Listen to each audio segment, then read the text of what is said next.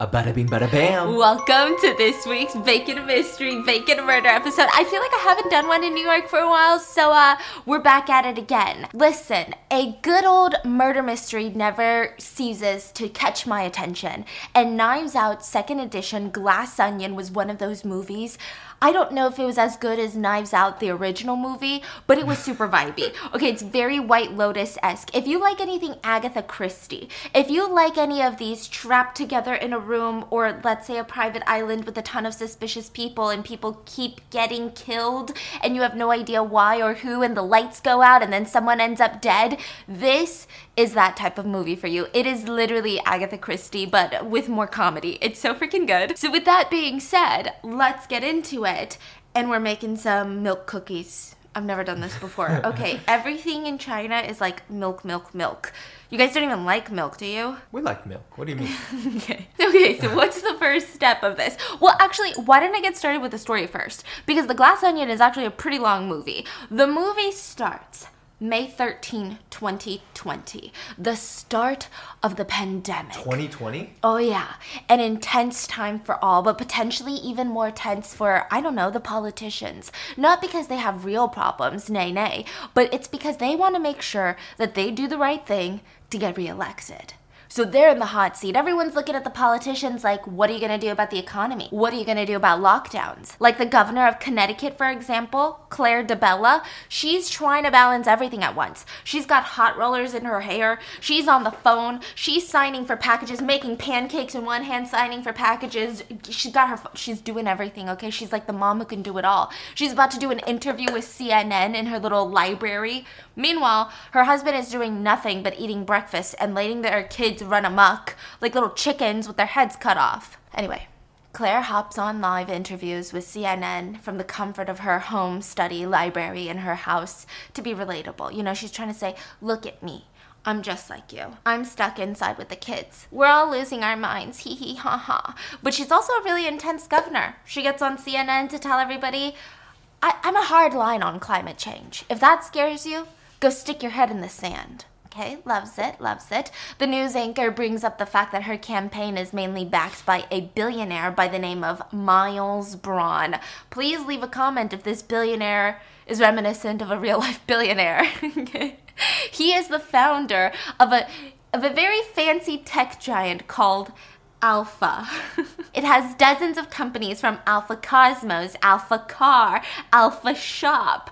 Alpha does everything, everywhere. Meanwhile, inside the Alpha office, billionaire Miles Braun is nowhere to be seen. The lead head scientist is the one working into the light day in, day out.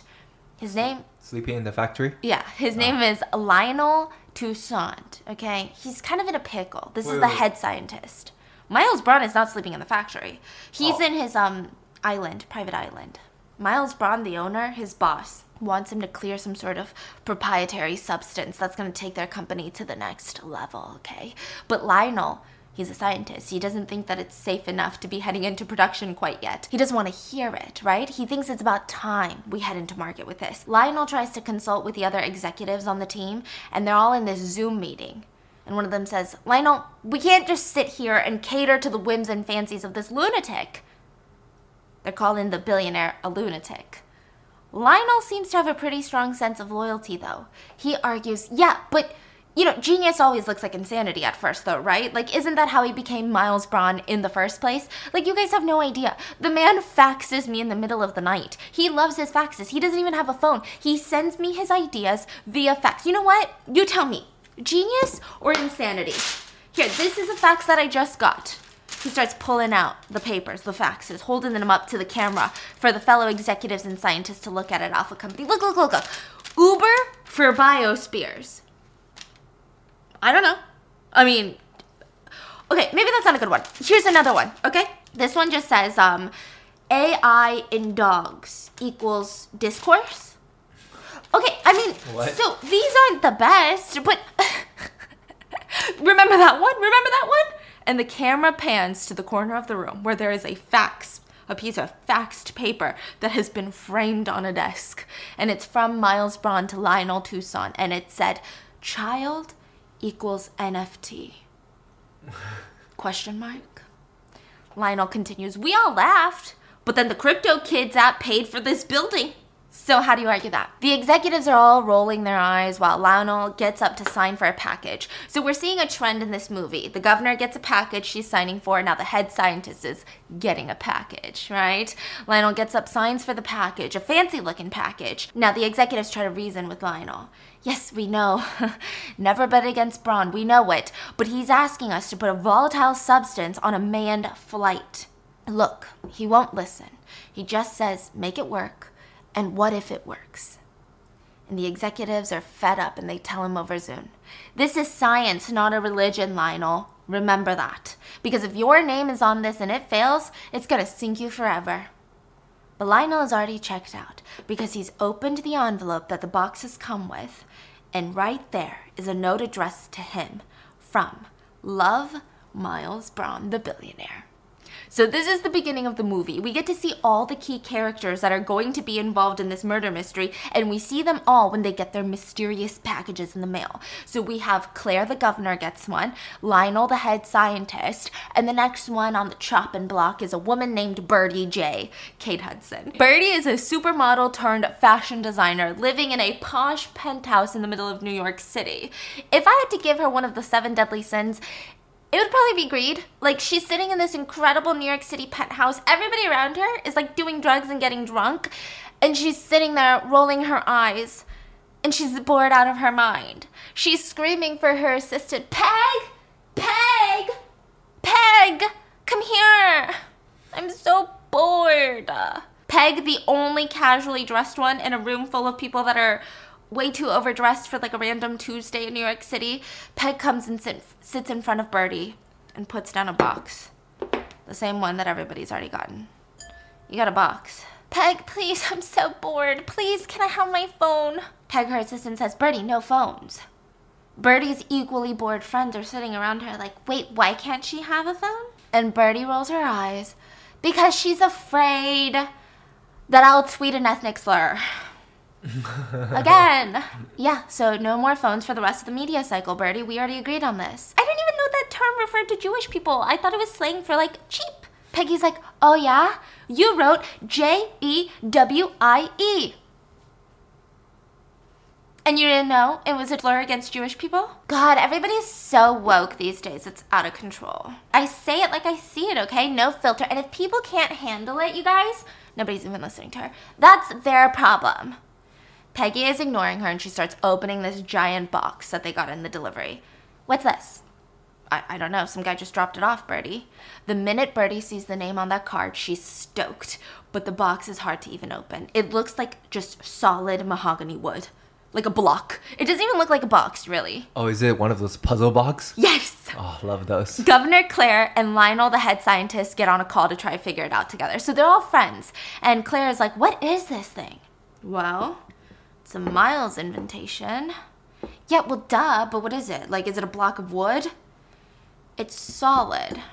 There's no latches or invisible seams. The wood on the grain pattern is weird, though. It looks a little bit familiar, doesn't it? Oh, wait, hold on. Birdie's calling. Let me add her into the call. Green on the wood pattern? Yeah. Oh, you say wood on the green pattern. Oh, oops.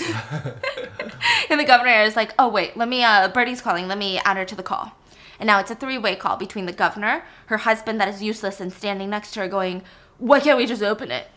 I don't know. Maybe that's why I'm the governor and you're stupid. Okay? Then we've got Lionel, who's on the phone, the head scientist, and now Birdie in the middle of her party. Hi, Birdie. Lionel's on the line, too. Hey, so how do you open this thing? Lionel? Are you there? Can you do some sort of, like, science thing on this thing? I'm working on it. Oh, and has anybody talked to Duke yet? Now, introducing Duke to the guest list. We get to meet him because he's on a live stream. Because of course he is. The guy is in what looks like a garage. What? He's fully tatted up with a tank top. This guy is, think of, and I say this with so much love because this actor really nailed this character. Like, really pulled this character off. And I bet he's super fun to be around in person. But, he looks like a meathead, like a genuine meatball head, like genuine just so much muscle. He's fully tatted up with just a tank top on, and it's just, The tank top has a lion emblem on it. Which I think you already know what kind of guy this is. And Duke is ranting on the live stream about Jimmy Kimmel. And he says, Jimmy Kimmel, this message is for you. I do not hate boobs, Jimmy Kimmel. Boobs give us many useful things, like milk and cheese. Breasts nourish our young till they age, where we can go out and hunt for them. Let's be honest, boobs are fun. I mean, there's nothing wrong with it, right, babe? And in comes his girlfriend, Whiskey. That's her name. And she's definitely playing the dumb blonde part. And I say that she's playing it like she's playing it in the movie. Not that, like, I think that she's playing dumb even in the movie. Just hear me out, okay? Anyways, because her first line that she says in the entire movie is, I love my boobs. They're so much fun. Sorry, feminists. And then she leaves the live stream, okay? And then Duke takes over again and he goes on a rant about what he calls the breastification of America. I mean, that's what it is. A breakdown of the natural order, evolutionary truths that go back billions of years. So when you're asking a young man in America to slow down so a woman can catch up, and he's about to finish this powerful brain cell-less sentence, okay? When a woman screams his name, Duke! Dookie! He turns off his live stream, runs into the house, and I guess he was filming in his mom's garage, and he's pissed. He approaches this old lady who's holding a laundry basket full of his clothes, and she says, Dookie, you gotta answer me when I call you. Mom, will you shut it? We've been over this a million times. I told you, when me and Whiskey are live, you gotta let us... She calmly passes him the laundry basket, and then slaps him across the face. Did you tell your mother to shut up? His macho man facade slips. I'm sorry, it's just when we're live. And she says, what? I said I'm sorry when you're what?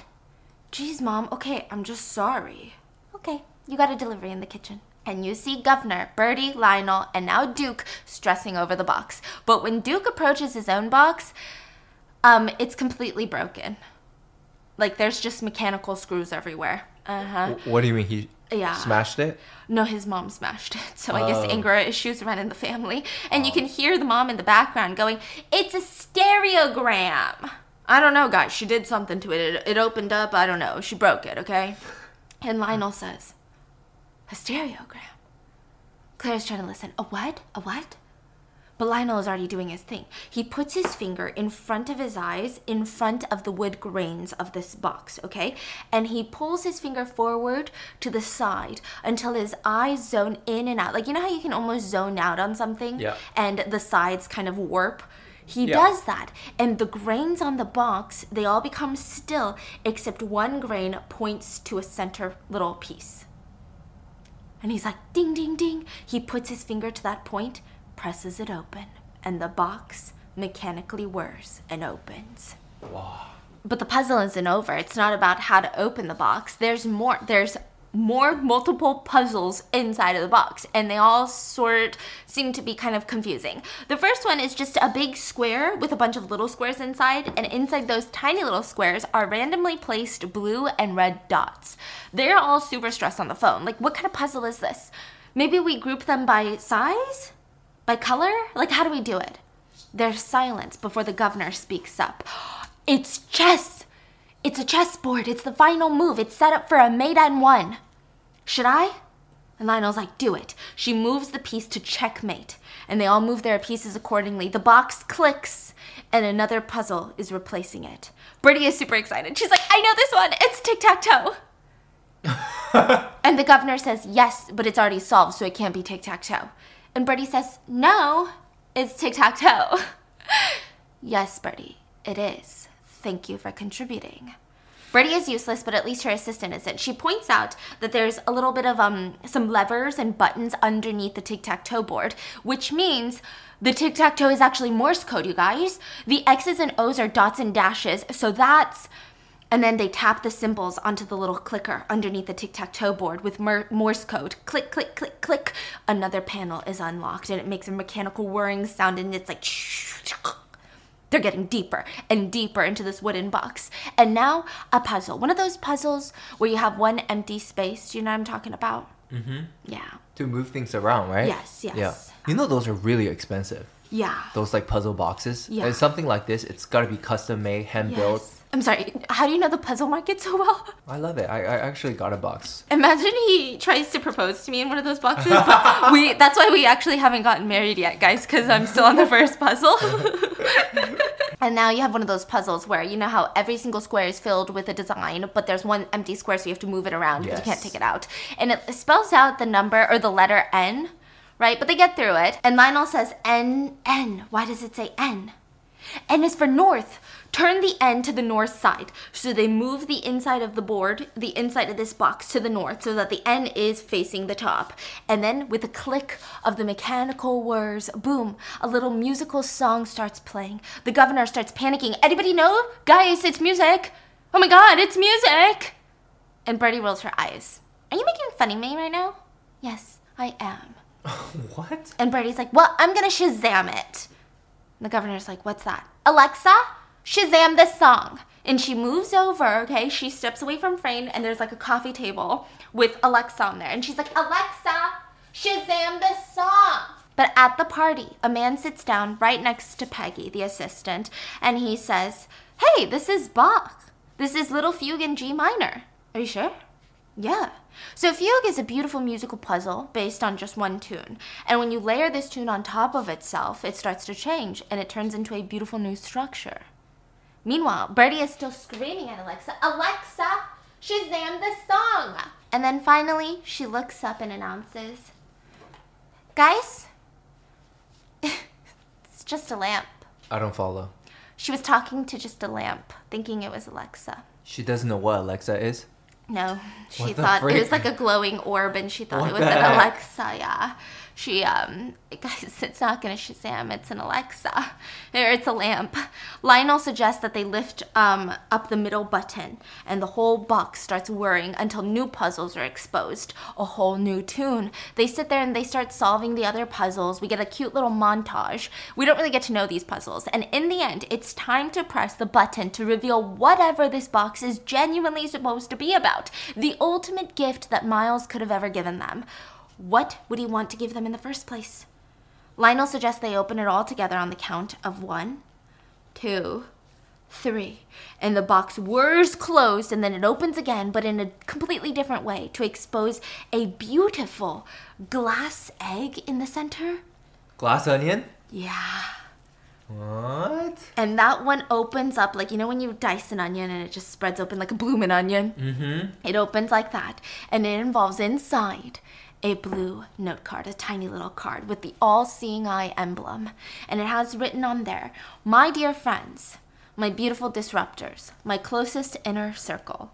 We could all use a moment of normalcy. And so you are cordially invited for a long weekend on my private island where we will celebrate the bonds that connect us. And I hope your puzzle-solving skills are whetted because you will also be competing to solve the mystery of my murder. Travel details to come. Please forward any dietary restrictions. Love and all my kisses, Miles. And everyone is so freaking excited. Are you kidding me? A private island? A billionaire's private island? Are they all just friends? Yeah, they're all friends. These are like his closest friends, which are like, what a weird group of friends, right? Yeah, exactly. That's the same thing I thought, okay? Everyone is so excited, but ultimately, you know, they're a little bit nervous. Birdie is dancing around her little New York City penthouse. Her friends are cheering her on. Duke is trying to pack his spear gun. Do you know what a spear gun is? It's basically like those automatic arrow shooters. Whatever that is. But in a garage somewhere, there is a woman. Janelle Monáe, I love her so much, holy shit, okay? But she's in her bathrobe, and she's looking at her box. She puts on safety goggles, and in pure anger, she breaks open the box without solving any of the puzzles. Just pure anger, pure hatred, and she finds a note inside. You could have just done that, honestly. Wait, so this is the fifth member? Uh-huh. Okay. And she looks stressed and determined. A very different energy from the rest of the characters who are so excited when they read the note. And then we have our main guy. The one from movie number 1, our beloved detective, Benoit Blanc, Daniel Craig, okay, my mother's favorite James Bond. But in this movie, he's not the charming suited up man that we saw. He's depressed, he's in his bathtub, he hasn't gotten out of the bathtub in over a week. His friends are trying to get him to play Among Us, but it's not working. He's a great detective, horrible at Among Us for some reason, horrible. It's always him, and he's always the one, and he always gets caught. He sucks at it. and he's smoking a cigar, and he's totally in his feels. He explains, lockdown is hard. I've already lost myself in between the cases. It's been driving me insane. My car is like a fueled up race car, and I got nowhere to drive it. The friend's like, okay, well, I hate to ask, but have you tried crosswords? What? No. I don't need puzzles or games. The last thing I need is a vacation. I need danger. I need a hunt, a challenge. I need a great case. And his partner calls for him. Blanc, there's someone here for you with a box. And just like that, dramatically, we are taken on a White Lotus-esque trip to the beautiful private island owned by Miles Braun. Well, before we get there, we're going to dock in Greece, okay? Blanc is the first one there, waiting at the docks with his little suitcase. Then he's joined by Lionel and Claire, the governor. They both come together. And Bertie brought her assistant Peggy, who is carrying all of her bags. They're all wearing masks, of course, because it's the pandemic. Bertie, of course, is wearing a mesh mask. It's like not COVID protocol at all, but it matches her outfit, right? And she's immediately intrigued by the stranger. Lionel and Claire immediately recognize him. Oh my God, are you Benoit Blanc? Benoit Blanc! Seriously, the detective? Didn't you solve the murder of, oh my God, what's her name? The ballet dancer, the thing that's, anyway, that's you? Yes, it is. Thank you. I'm familiar with all of you as well, Governor, Dr. Toussaint, Lionel, Miss Bertie J. What an extraordinary gathering. And in a motorcycle comes Duke and his girlfriend, Whiskey. Hey, guys, you meet my girl, Whiskey? The governor's eyes almost pop out. Whiskey? Whiskey. Nice to meet you. Hey, who's that? That's Mr. Blanc. Oh, I was invited by Miles Braun? Oh, you tight with Miles? No, we never met. The whole crowd is silent for a second before Lionel puts two and two together. I get it. The whole murder mystery thing. Benoit Blanc is going to help solve the mystery of Miles's murders. And they all laugh like, oh, it's cute, I like it.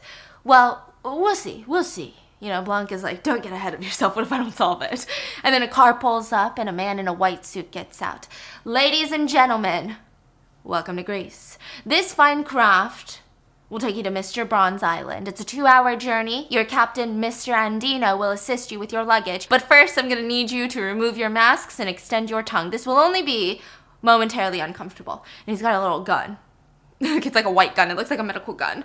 And he shoots each person in the mouth, and a burst of air almost chokes them. They're gagging. They're mildly uncomfortable. Duke, the bad boy, is talking in third person all the time. And he's like, no pineapples in that, right? Duke don't dance with pineapples. The guy's like, why would there be pineapples in this? Open up. And and he shoots him in the mouth, and big boy Duke is...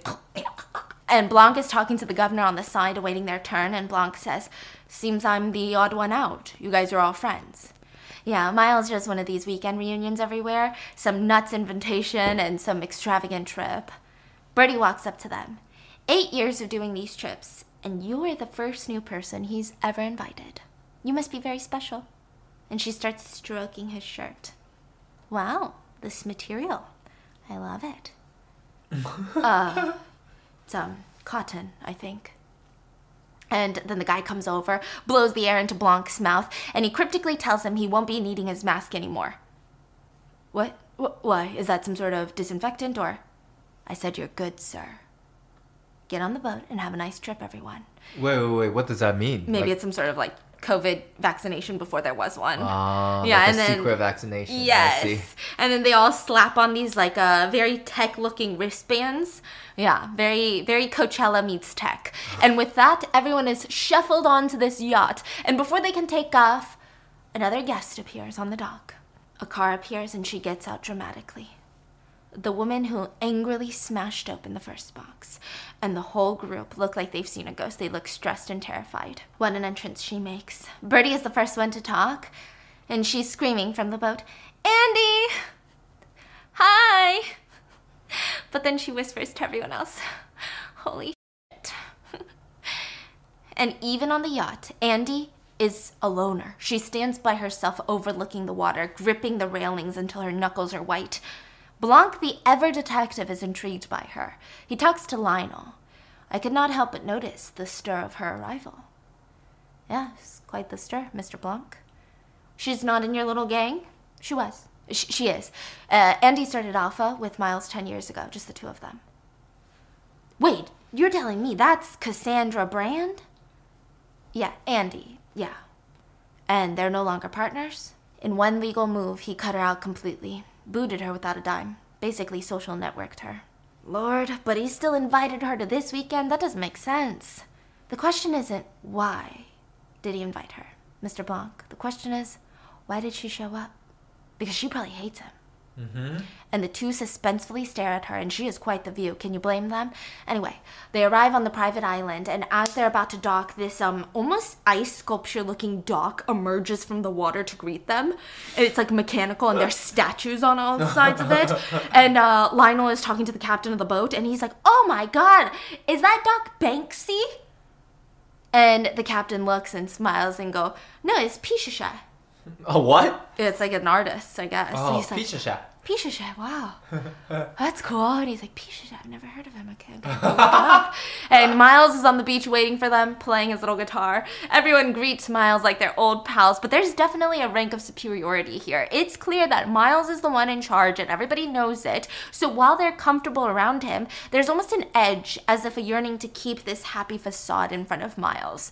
Even when Miles and Whiskey, Duke's girlfriend, the alpha male's girlfriend, hug for such a long time. Like, they hug for an abnormally long time. Why? I don't know. She's really hot, I guess. And he's, like, rubbing up her and down.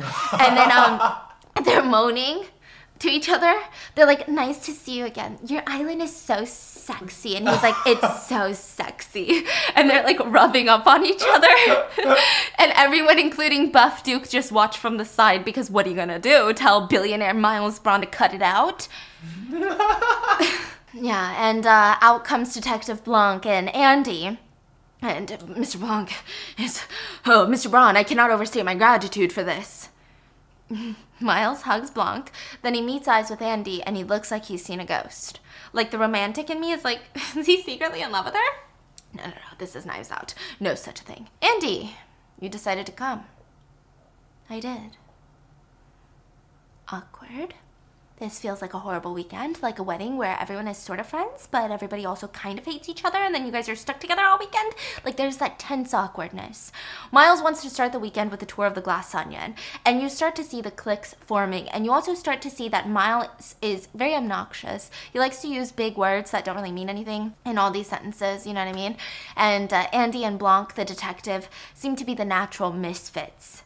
Since Andy seems unwanted here and Blanc is like the only outsider, never having known these people before, naturally they start introducing themselves to each other. And then they walk up the Glass Onion, aka their house. The Glass Onion is basically this huge mansion, and on top of it, on the roof, is this glass ball, and that is Miles's office. It's literally a glass orb on top of a mansion. Everyone is clearly impressed by what a few $1 billion can buy, and Lionel is like, "So what kind of staff does it take to run this type of place?" "Normally 50, but I send everybody home. I just want to have a normal weekend with my old friends like the old days." And behind him, we see a giant AI dog carrying all their luggage into the house. Okay? He says, "Just a normal weekend with my AI dog and my friends." Can we guess which billionaire they're trying to make fun of? "Look, this isn't some sort of rich asshole's house," he says. "I mean, it's not even a house. It's a commune for creativity." And Blanc says, "Oh, I love it. Amazing. I love it." And just when he says that, a big dong throughout the whole island.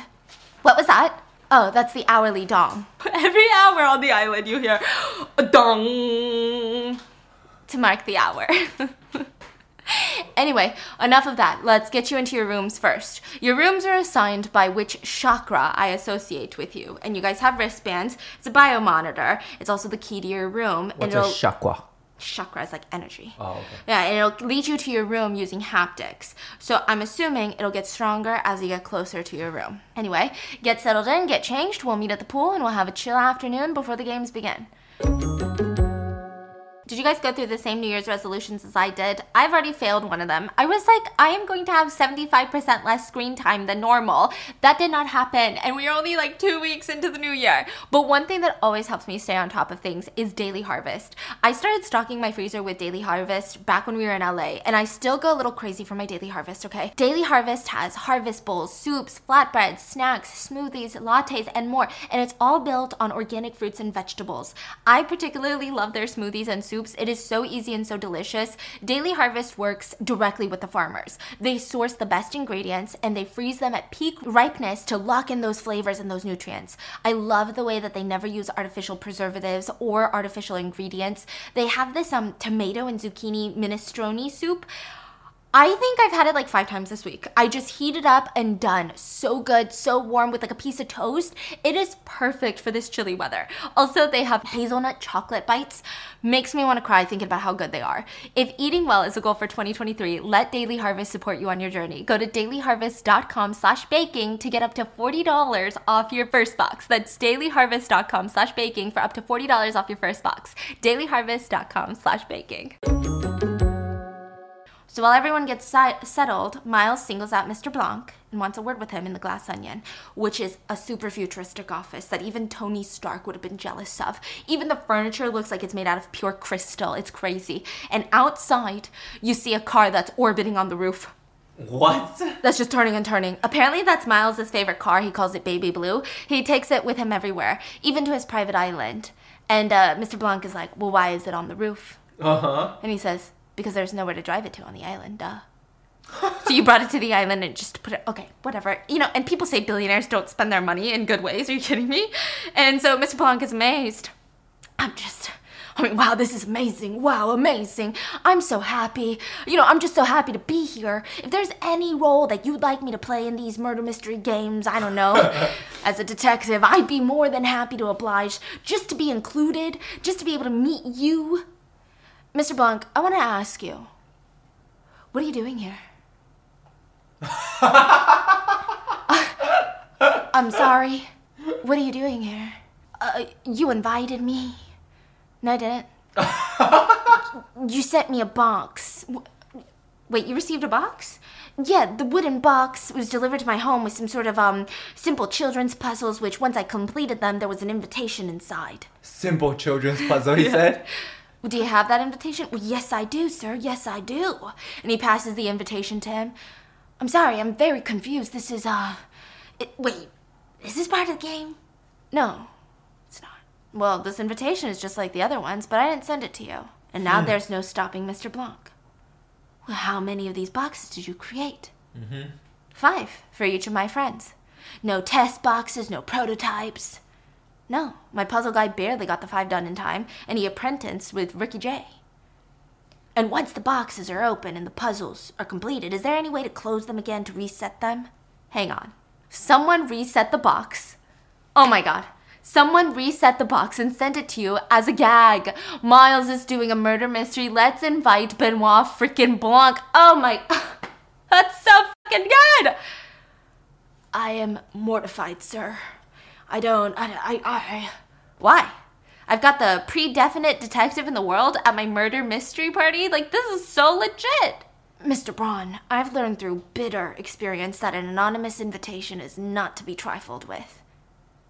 Blanc is freaked out, honestly, because that's kind of creepy and he wants to leave. But Miles is like, oh, come on. Look, I'd love to have you visit me in my home. There, now you've been invited. You're an official guest, so please go enjoy yourself. And hey, try to solve the murder mystery. If you can. I don't want to toot my own horn, but it's pretty next level. I'll see you at the pool. And he leaves a confused Blanc behind. Later at the pool, it's a shit show, honestly. Birdie is treating the whole thing like a fashion show, telling Lionel that he's too cute to be a scientist. Birdie sits down next to Claire, the governor, and she says, Claire, I love that you never stop trying. Like the effort. That's so cute. You really start seeing everyone's dynamics come out. Duke is reaching for another beer in the mini car convertible. So there's a cooler, but it's a replica of his baby blue convertible Porsche filled with ice. And, Duke is getting another beer. And he's like, nice, iconic. Remember when you almost pancaked me on it on the road outside of Andy's? Miles is like, oh yeah, Anderson Cooper's birthday party? He throws the craziest parties. Coop, my boy. Whiskey is hot and just wet from the pool water the whole time, okay? She's stuck at the hip with Miles. She's like practically sitting on his lap in front of Duke. Whiskey sitting on Miles, the billionaire's lap. Yeah, and Duke comes out the pool in a little Speedo. And he's got a gun in his Speedo. Yeah, and they're all like, wait, you bring your gun even into the pool? He's like, yeah, I do. And he fires it into the sky. Does it work? Yeah. Even from inside the water? Yeah. And they're like, that is quite a piece, Duke. Blanc says, cocking his head to the gun, and he says, yeah, I never go without it. So I see. And he says, you know, you never know when it's gonna go down. If that's not foreshadowing, I don't know what is. Okay, Blanc looks around, and it seems that everybody has their own motive to be here. For example, Lionel and Claire, the governor, seem to be a bit too cozy, talking about something, whispering in the corner of the pool. Meanwhile, Peg, the assistant to Birdie, keeps telling Birdie, you gotta tell him. I will. I'm serious, you gotta. I said I will. You just gotta go Peg. When he goes into his room, just follow him and do it. I will take care of it. Don't worry. Interesting. Meanwhile, Miles and Whiskey are totally doing something nasty together. They're flirting nonstop. Birdie seems annoyed, and she tells her assistant, you know, there was a time back then where I was the one on magazines, and he was a nobody. He couldn't even believe that he was talking to me. He said that to me, you know. You're Birdie J. You're on the billboards. I can't believe I'm talking to you. He's this little thing in my hand, and I preferred it that way. Talking about Miles, the billionaire. And then we see Birdie remove her giant orange hat. And on her other side is Andy. Andy! Hi! How long has it been? Andy is very stoic. Since the trial, so a few months. If the trial. Ugh, that was not fun. I mean, for all of us. For anybody. Right, Peg? Peg? Okay, well, I'm uncomfortable, so I'm gonna go for a swim. And she leaves. Blanc breaks the silence later in this group, right, by asking, may I ask, if it's not too presumptuous of me, what drew you all together? You're such an eclectic bunch. Miles looks serious before responding. I think disruptors recognize each other. You've used that word before, disruptors. What does that mean? Well, sometimes people think that Birdie is disruptive whenever she opens her mouth. But it's because she's saying what everyone is thinking, but no one has the nerve to say it. And Birdie's like, it's true. I say it like I see it. You, Mr. Blanc, are sitting next to the Birdie J. She's a fashion icon, the youngest editor of Shishi magazine, established Sweetie Pants on top of the world, and then, well, and Birdie says, there was a whole thing, for Halloween, yeah. And Blanc says, oh, what happened? It was a tribute to Beyonce, but people did not take it that way. Yeah. Oh my god. Anyway, I had a lot of time at home. I just spent all my time in sweatpants. And then, this is Miles again, Birdie comes out with designer high-quality sweatpants just as the pandemic hits, called Sweetie Pants. She disrupted her own disruption. She made a killing. And look at Duke. You think anyone looked at him and saw anything other than beef? You think they saw the first influencer to have 1 million followers on Twitch? And Duke looks at Mr. Blanc, taps his chest, and his titties start moving. Yeah, and he said, here it is, deal with it. Yeah. What? Yeah, it's really weird. And what about Claire? You think soccer mom and beige throwing grenades into machine politics? Lionel, he didn't wait 10 years licking on the taint of academia to get permission to start pushing the boundaries of science. He just did it. And that's what I did with Alf. And right at that moment, Andy comes around the corner. That's what we did with Alpha. Disrupt. See, let me tell you a little secret, Mr. Blanc. Your worldview is going to change. Once you hear it, you can't unhear it. Is your phone turned off? Oh, I left it in my room. If you want to shake things up, if you want to start with something small, you break a norm, you break an idea or a convention, some little business model, but you go with things that people are kind of tired anyway. Everybody gets excited because you're busting up something that everybody wanted broken in the first place. That's the infraction point. That's the place that you have to look within yourself and ask, am I the kind of person who will keep going, who's going to keep breaking things, break bigger things? Are you willing to break things that nobody wants you to break? Because at that point, people are not going to be on your side.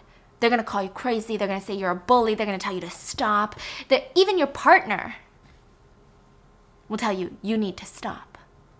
Because as it turns out, nobody wants you to break the system itself. But that's what true disruption is. And that's what unites all of us. We all got to that line and we crossed it. See? Disruptors. All of us. I'm sorry, side note, but like, does anyone have any idea what billionaire Bozo just said? Not me. Like at one point I felt like he was going somewhere and then he was like, we need to break shit. Mm-hmm. Okay. Miles sits back, proud of himself, and he hears a slow clap. It's Andy. Wow, that's some real red pill stuff, Miles. And the Andy I built Alpha with, she believed it. Oh, I believed it. I believed it. Mr. Blanc, you're a detective, right? Can you spot the other thing, the real thing that this group has in common? Lionel is like, Andy, just stop. Come on. Lionel, everybody knows who you work for, Lionel. It's no secret. And we know who bankrolled Claire's campaign. But when nobody would touch Birdie with a 10-foot pole because she went on Oprah and compared herself to Harriet Tubman. And Birdie goes, in spirit! Who do you think showed up as an angel investor in Sweetie Pants, her sweatpants company? And Duke. When Duke got banned from Twitch for hawking rhino horn Borner pills to teenage boys, and Duke says, there was no rhinos in those pills. They were just boner pills. Who set him up at YouTube and used their media empire to promote their stream? That is the common thread here. Every single one of you is holding on for dear life to Miles's bronze golden titties, and each of you will stab a friend in the back to hold on. That is what I believe. And she leaves the stunned group in silence before storming off. Claire, the governor, is the only one that tries to stop her, and she says, Andy, wait. Miles seems unfazed. He just says, wow, that was so real. Anyway, dinner's at 8, everyone. See you guys there? And he leaves. Lionel goes after Claire to see what Andy is going to say to her, but instead he finds her just staring at Andy from afar. Like, something's off. Lionel's like, what do you mean? She's changed. What game is she playing? And they both look super stressed. Meanwhile, the Peggy, the assistant, goes after Miles. Mr. Braun! Mr. Braun! Hold on, wait. Okay. Please don't make her go through with this, please. I saw the statement you want her to make about Bangladesh. If she goes through with it, her name is destroyed. But you see, my resume is just Birdie J for the past 10 years. So if her name is destroyed, so is my name. Miles looks at her. I'm sorry. What's your name? My name is Peg. I'm begging you, please, don't let her do this. And he says, I'm begging you. You gotta get her to make that statement. It's her only way out. What? And he walks away. And Peg flips him off, and the whole thing is witnessed by Mr. Blanc, who's taken this murder mystery thing a bit too seriously. He's like, oh yeah, he was about to kill Miles Braun. And then dong! The hour is up. And then Blanc sees Duke watching Whiskey, his girlfriend, have sex with Miles through the window. What? Yeah. She has no idea he can see, but he watches her in anger through the window. So it seems like a lot of people have real life motive. For dinner, everyone is required to dress up and come have cocktail hour before Miles is murdered during dinner. He even went the extra mile to have personally engraved cocktail glasses for everyone. Like, in gold, their names are engraved. And he knows everybody's favorite drinks by heart. Well, everyone but Blanc, because he just met the damn guy. But they're going around drinking their drinks, admiring the art. Even Andy is there, looking skeptical as ever at Miles. Before Claire points to a weird Mona Lisa printed framed photo in a glass box in the corner. She thinks it's weird because she's drunk. She's like, your house is so modern, and you went and got a print of the Mona Lisa and hung it up. Who said this? Birdie? The governor. Oh, okay. She's like, that's just weird. And Miles smirks. Or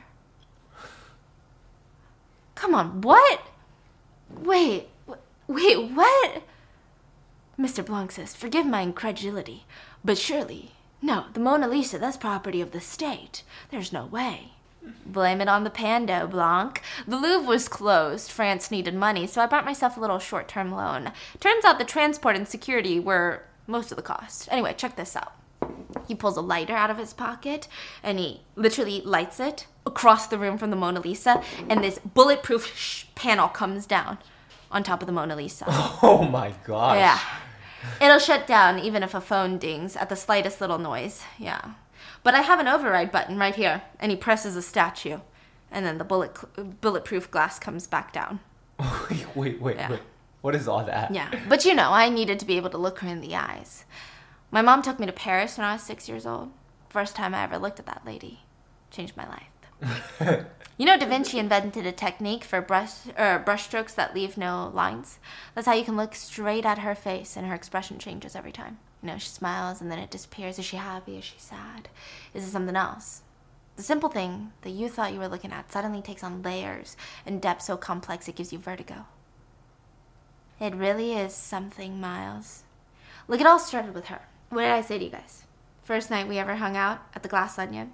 So the Glass Onion is actually a bar that they used to hang out in before they were all successful. What did I say? I told you guys I wanted to be responsible for something that gets mentioned in the same breath as the Mona Lisa. Forever. Blanc says, what does that mean? Birdie says, oh, it means immortality. He wants to do something to change. And Birdie is rudely interrupted by Claire. Wait, Miles, why do you have the Mona Lisa in your living room? In 1 week, I've invited world leaders and members of the press from all over the world to this island. And right here, I am going to unveil the future. And he pulls out what looks like a glass crystal from his pocket. Do you know what this is? And he throws it to Blanc. Don't drop it. And Claire screams, oh my God!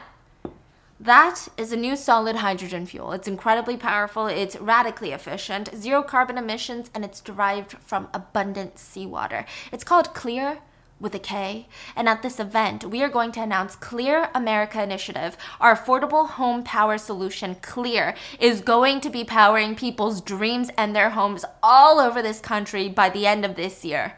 And here I thought it would just help me skip airport lines, you know? Claire looks stressed. So does Lionel. No, but I was clear with you, Miles. I need 2 years minimum to test this stuff, to see if this stuff is safe or even viable. Claire and I are not going to be responsible for putting something out in the world before it's tested. Miles interrupts him. Shh.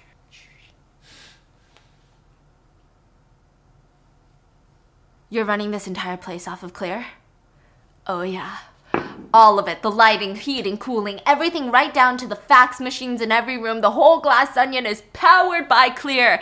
Guys, we did it. Lionel is not happy and he says, I'm out. I'm done. This is reckless and you're going to get somebody killed. Miles is like, bro, you're not getting out. It's already happening. I love you. Okay, let's go eat. And he leads them to an intense dining room where he sits at the head of the desk and he says, we have 3 days to bask in the sun and swim in the Ionian Sea, eat good food and wine and enjoy each other's company. But alongside and underneath the party, you've been charged with a serious task, because tonight in this very room, a murder will be committed. My murder. You will have to closely observe the crime, consider what you know about each other, know that across the island I've hidden clues. Some may be helpful, some may misdirect. That's for you to determine. But if anyone can name the killer, can tell me how they achieved the murder, and most importantly, what the motive was, the person wins the game. Any questions? Mr. Blanc. What do we win? What do you want? Oh, no. Just sorry. I just thought maybe there was a prize or something. Like an iPad or something like that. Okay, yeah, fine. Winner gets an iPad. No, I don't really need an iPad, or I don't want an iPad. I just, because you said, Duke looks very serious. And once you're dead, will we still be able to talk to you? Yeah, I'm not playing dead the whole weekend, dude. We hang. But you just can't ask me questions. I'm not going to help. Birdie asks if everyone can work together. Only one person can solve the crime, so if you have a theory, keep it close to your chest. It's designed to be hard. It's supposed to take the whole weekend. You know, this is truly delightful, Mr. Miles, Mr. Braun. Have we started already? well, the murder hasn't happened yet, but... Okay, why not? And Blanc stands up. It was Birdie. Birdie J's the murderer. What? The detective just pointed at someone? Who planted a remote device on a crossbow in revenge for you stealing her signature Ren diamond. Everyone's like, what? Miles looks pissed and he sits down. Blanc says, look at the seating arrangement. It triangulates with Birdie and that thing. And he points across the room and there's this giant glass sculpture that's holding a bow. And it's aimed directly at Mr. Baran. That is loaded with a dummy bolt that probably has blood at the end of it. You're gonna get shot in the middle of dinner. Now, I believe upon closer inspection, it'll reveal some sort of remote triggering device. But more damning, that is a vintage Jayhawks brand crossbow. Jayhawks, Birdie J. Of course, there are other superfluous and other rather clumsy clues. The hedges in the south garden, they spell out the letter B. Birdie's room is the sacral chakra, which is the one blocked by guilt. Blah, blah, blah. But the motive, yes. On the cleverly planted 1998 issue of the Face magazine, Birdie is on the cover wearing what was famously known as the Red Diamond. A blood diamond. It's a family heirloom, I believe. And Mr. Braun, that large locket on your neck has not left since we got here. It's a bit out of order with your easy-breezy island style. Would you kindly open it for us? Miles smirks, opens it up, and what do you know? It's the Ren Diamond. And Birdie screams, oh my god! My Ren Diamond! Miles is pissed. The whole group is amazed. And Blanc is on a high while he follows Miles up to his office, and he's going on a tangent. My god, that just felt so good, so satisfying. You know, like one of those mini crosswords the Times has. You know the ones. I have a chef friend, and she speaks of me trying to create the perfect bite. Oh, that felt like the most satisfying, bite-sized. Oh! And Miles throws an iPad at Blanc. So just like that, the game was over, hasn't begun, but he solved it. Yeah, and Blanc is like, oh, you're angry. No, Blanc, I'm not. But what the hell? That was not the simplest thing to set up, so... Yeah, it's fine, okay? You know what? It doesn't even matter. I hired Gillian Flynn to write the whole thing. The one who wrote Gone Girl. Oh, she's quite good. Yeah, she's quite expensive, that's what she is. What am I supposed to do now? Play Yahtzee all weekend? Just... Mr. Braun, trust me. I ruined your game on purpose for a very good reason. Sorry, what? I like the glass onion as a metaphor. An object that seems densely layered, but in reality the center is in plain sight. Your relationship with these people may seem complex, but look, what you've done this weekend is crystal clear. You've taken 7 people, each of whom has a real-life wish to wish you harm, gathered them on a remote island, and placed the idea of your murder in their hands. It's like putting a loaded gun on the table and turning off the lights. Oh, come on. Blanc stands up. You play hardball with Lionel, threaten to destroy his reputation if he doesn't play along, and power a manned rocket with Claire, and now with Claire too. Now perhaps you threaten to support her opponent in the up-and-coming election if she doesn't approve of your power plant. Ah, well, you've done some homework. And Birdie, with Bangladesh, Sweetie Pants are manufactured there, right? You're having her take the fall to cover your ass as the main investor? And Duke? Well, we all know why Duke wants to kill you. Well, he doesn't know that. Yes, he does. You're sleeping with whiskey, he knows. Take my presence as a sign. For at least one person on this island, it's not a game.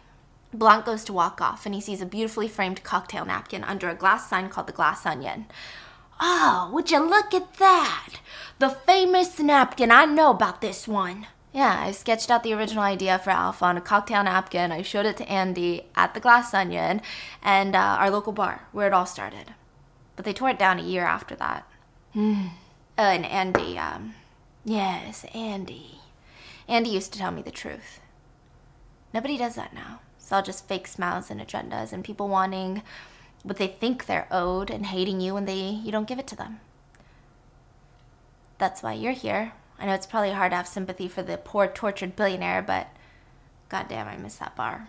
While the two of them are speculating if a real murder is going to take place, the rest of the guests are getting super wasted in the cocktail room where the Mona Lisa guard is loudly going up at the smallest noise and coming down. It's like, choop, choop, choop, choop, non-stop in the back, okay? Like, someone's, like, Duke's Goog alerts, he calls him, I got a Goog. It's a Google alert for his name.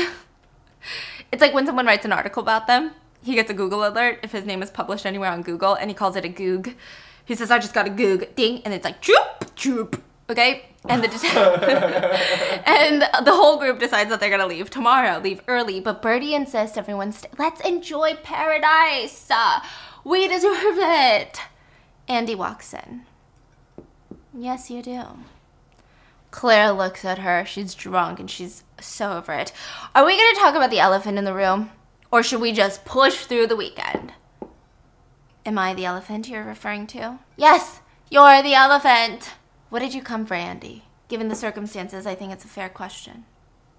Fair, Lionel? Fair? Oh my god, fine. Yes, fine. Nothing about this is fair. Congratulations. Now you know, and we're all stuck with Miles. What do you want? Do you want to know why we did it? Really? Do the math. It's easy math. So you come here in your Gucci flats. Birdie whispers, it's Valentino. You come in here like we owe you. You made money off of Alpha all those years. You did fine. You got yours.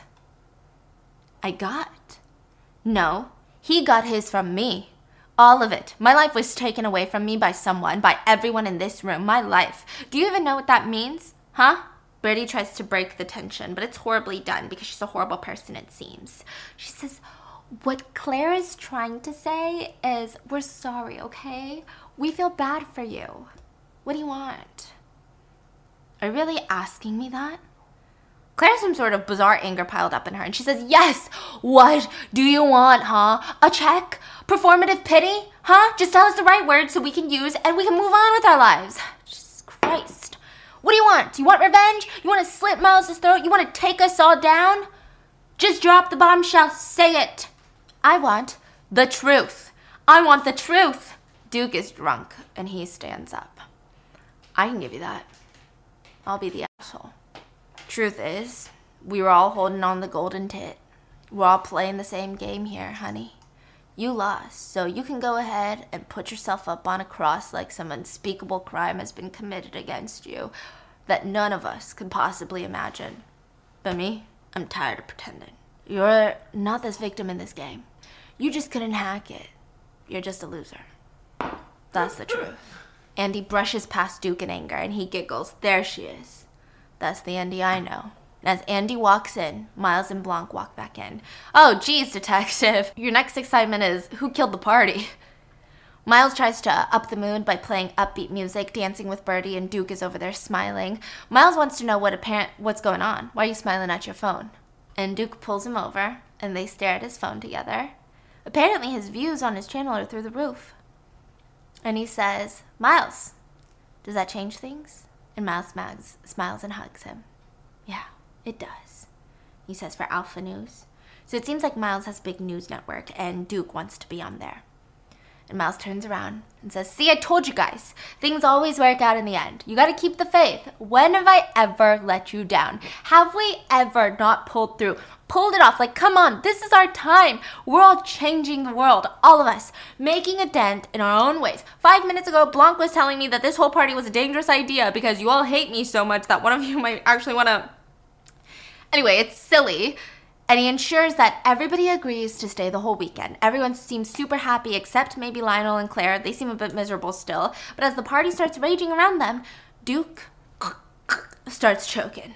He grabs onto Miles. Everyone's trying to help him, but he's rolling around in the ground in pain. He smashes through the coffee table. He's choking on something. He falls to the ground. Blanc goes in, trying to shove his hand down his throat to get out whatever he's gagging on. But after a hot minute, Duke is dead. What? Everyone goes quiet. He's dead. And Birdie screams dramatically. Whiskey throws herself onto the couch. Miles backs up too till he plops on the couch behind him, and they all look terrified. Freaking terrified. Did he choke? What happened? There was no obstruction in his airway.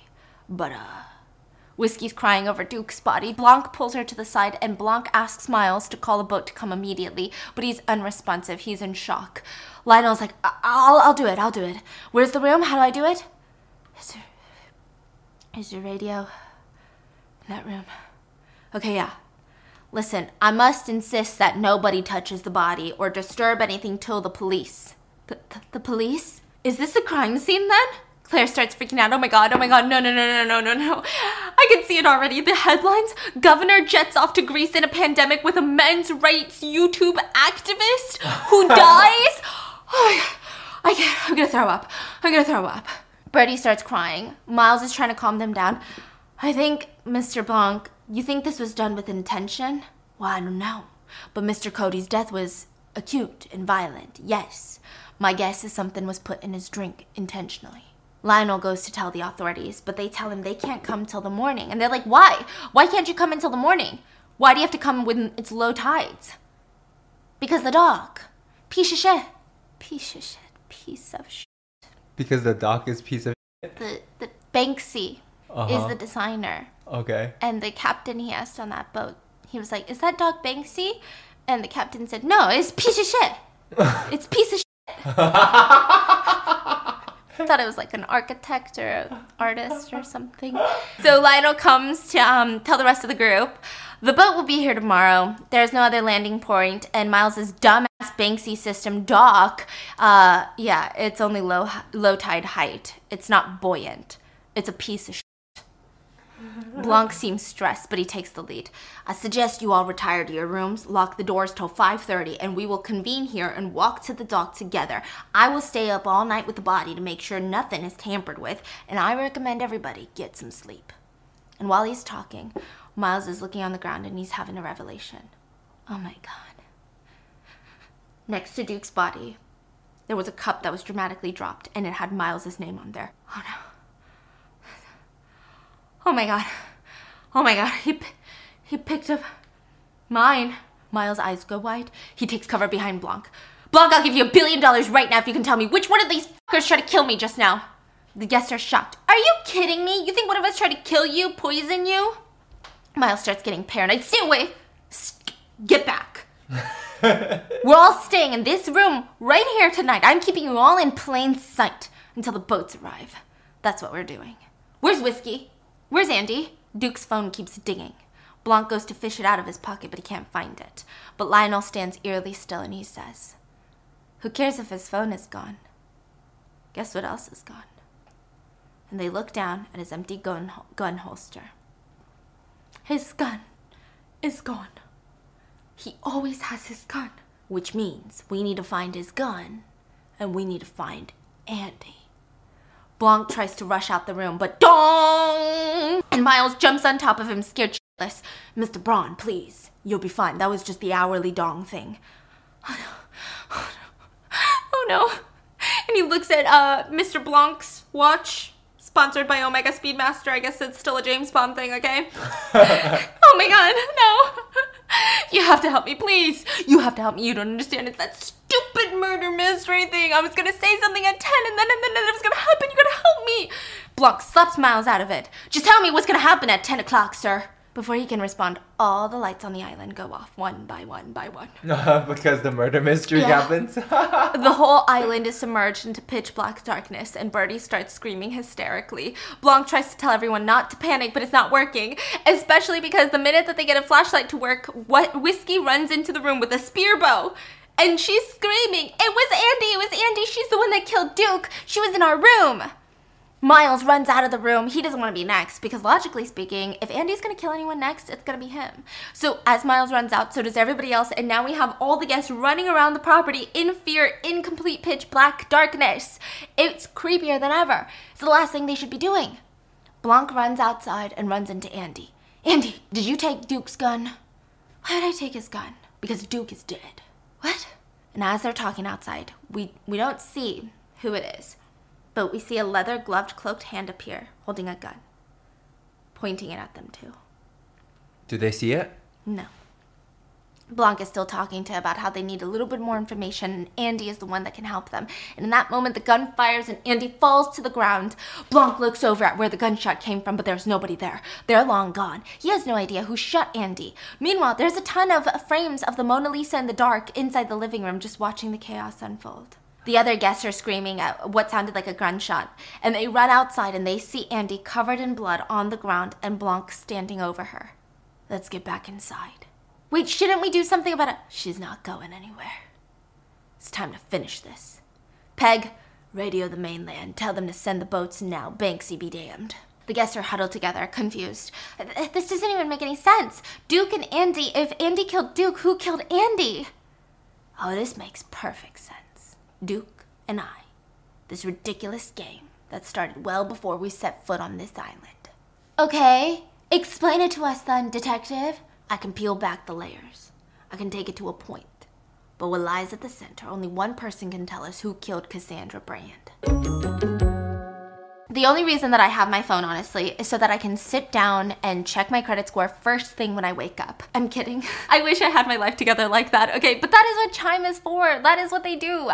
With their Chime Credit Builder Visa credit card, you can start to build credit with your own money. And Chime reports your payments to credit bureaus to help you build credit over time. Their members see an increase of 30 points on average, and all of this comes with no annual fees, no large security deposits, or credit checks to apply. So start your credit journey with Chime. Sign up takes only 2 minutes and it doesn't affect your credit score. Get started at chime.com/baking. That's chime.com/baking. The Chime Credit Builder Visa credit card is issued by Stride Bank NA pursuant to a license from Visa USA Chime checking account and $200 qualifying direct deposit. Required to apply for the secured Chime Credit Builder Visa credit card. Regular on-time payment history can have a positive impact on your credit score. Impact to score may vary and some user scores may not improve. Out-of-network ATM withdrawal fees may apply except at MoneyPass ATMs in a 7-Eleven or any Allpoint or Visa Plus Alliance ATM.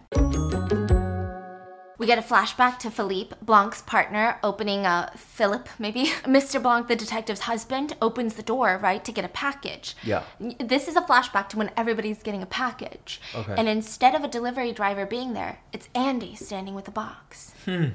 Is this Benoit Blanc's residence? Oh, what is this regarding? Well, his office was closed, and I really wanted to talk to him. Blanc sat down with a smashed-up puzzle. Well, why don't we start from the beginning, shall we? And Andy is standing in front of him. Start from the beginning. My name is Helen Brand, and I came all the way here from Alabama. What do you do in Alabama, Helen? I teach 3rd grade. None of that really matters, Mr. Blanc. I received a call 2 days ago that my sister committed suicide in her car, my twin sister, in her garage with the engine running. We see Helen looking down at Andy's body at the coroner's table. Sure enough, she's dead. My sister was Cassandra Brand. Do you know who that was? Of course, I thought you looked familiar. Impressive woman, your sister. What? You know, she kept a journal since she was 6 years old. Do you know what she called it? Notes for Future Biographers. S, plural. The girl was 6 years old. Then the day after high school, she shot off to New York and she never looked back. You know, when we were kids, we goofed together. We would do this character we called Rich Bitch. Heavens, the dog ate the caviar again. Then I hear her doing a TED Talk, and that's exactly how she sounded. And I'm like, who you fooling? Not me. She had the guts. She had the brains for both of us, and I was just happy watching her, you know? So you get the call. Yeah, I get the call. I fly in. This was yesterday.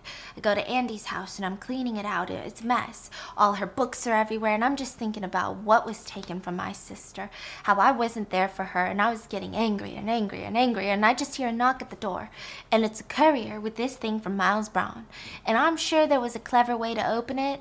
I don't know. I just open it, and it's an invitation to his private island for Greece next weekend, and one of those little trips that she'd go on with him and his little group of heads. They like to call themselves the Disruptors. But I knew who they were, and I told my sister. They were all just shitheads. Okay, Miss Brand, what can I do for you? Andy didn't commit suicide. She didn't leave any notes, so I went on her computer and I looked at her email. She sent messages. I wanted to see if she had written anyone anything, and look, she sent this at 4 p.m. the day she was murdered 4 days ago. The message said, I finally found it. It's right here. I'm going to burn this whole empire down. I'm giving you all one last chance to make things right. You know where to find me. And attached was a picture of Andy holding a red envelope. And all the emails. I'm assuming these are all the names here. Bertie J, Duke Cody, Claire DeBella, and Lionel Toussaint, the shitheads. She sent that email. Nobody writes back anything, and then the next day she's dead in the garage with sleeping pills in her system. I searched every inch of every room in her house, and guess what wasn't there? The red envelope. Compelling. Google said you are the world's greatest detective. Somebody like me takes something like this about a rich group of people with an army full of lawyers. I'm hopeless. But if one was to get him alone for a weekend, isolated on an island with your world's greatest detective, you want to hire me to go on that island. It's a stupid idea, right? Listen, I want to be clear. I'm not Batman.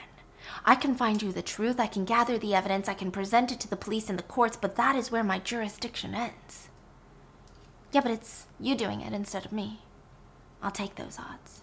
I've not seen your sister's death in the news yet. Did you release a statement? Shit.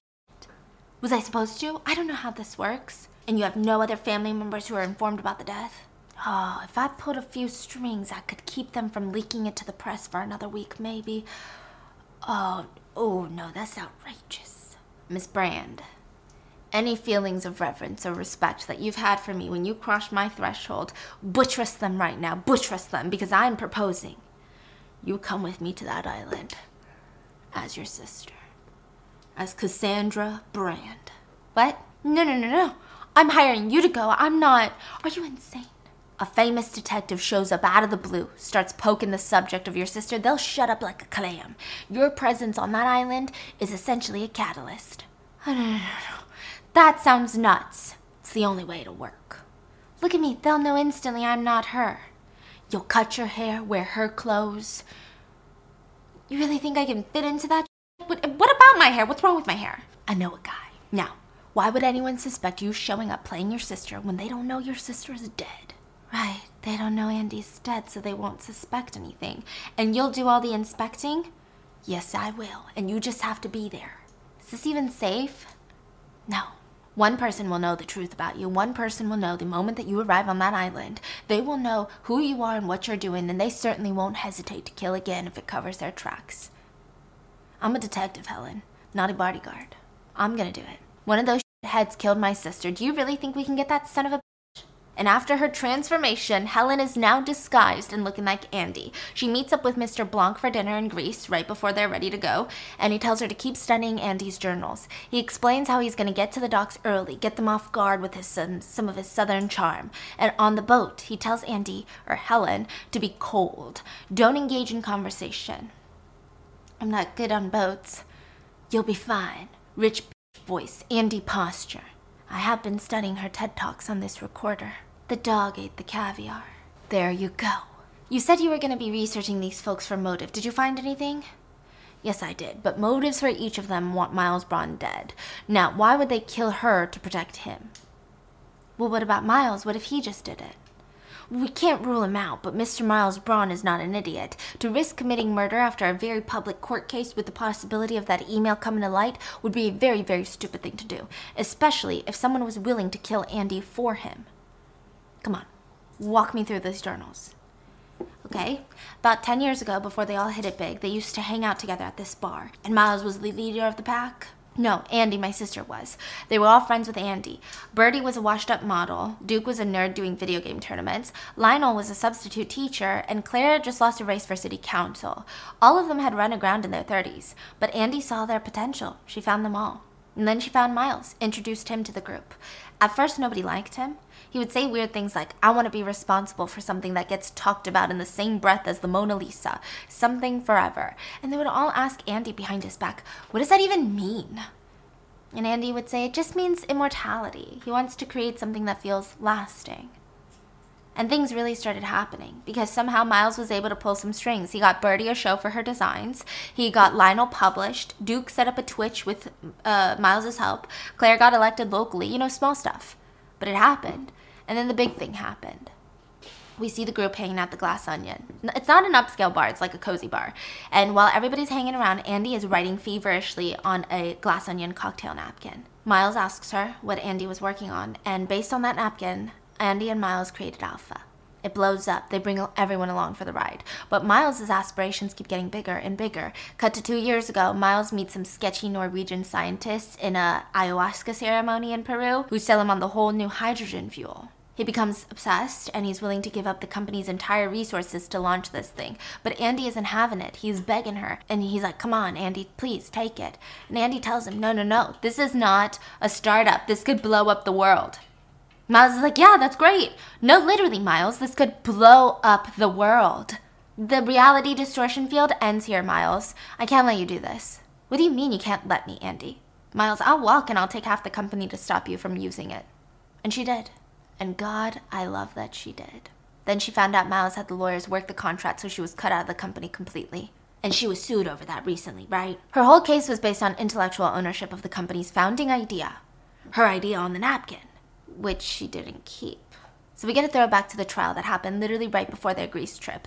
And there on the stand, Claire the governor, Lionel the scientist, Bertie the designer, Duke the men's rights activist, they all took the stand and said that many years ago at a bar, Miles was the one that wrote on a cocktail napkin.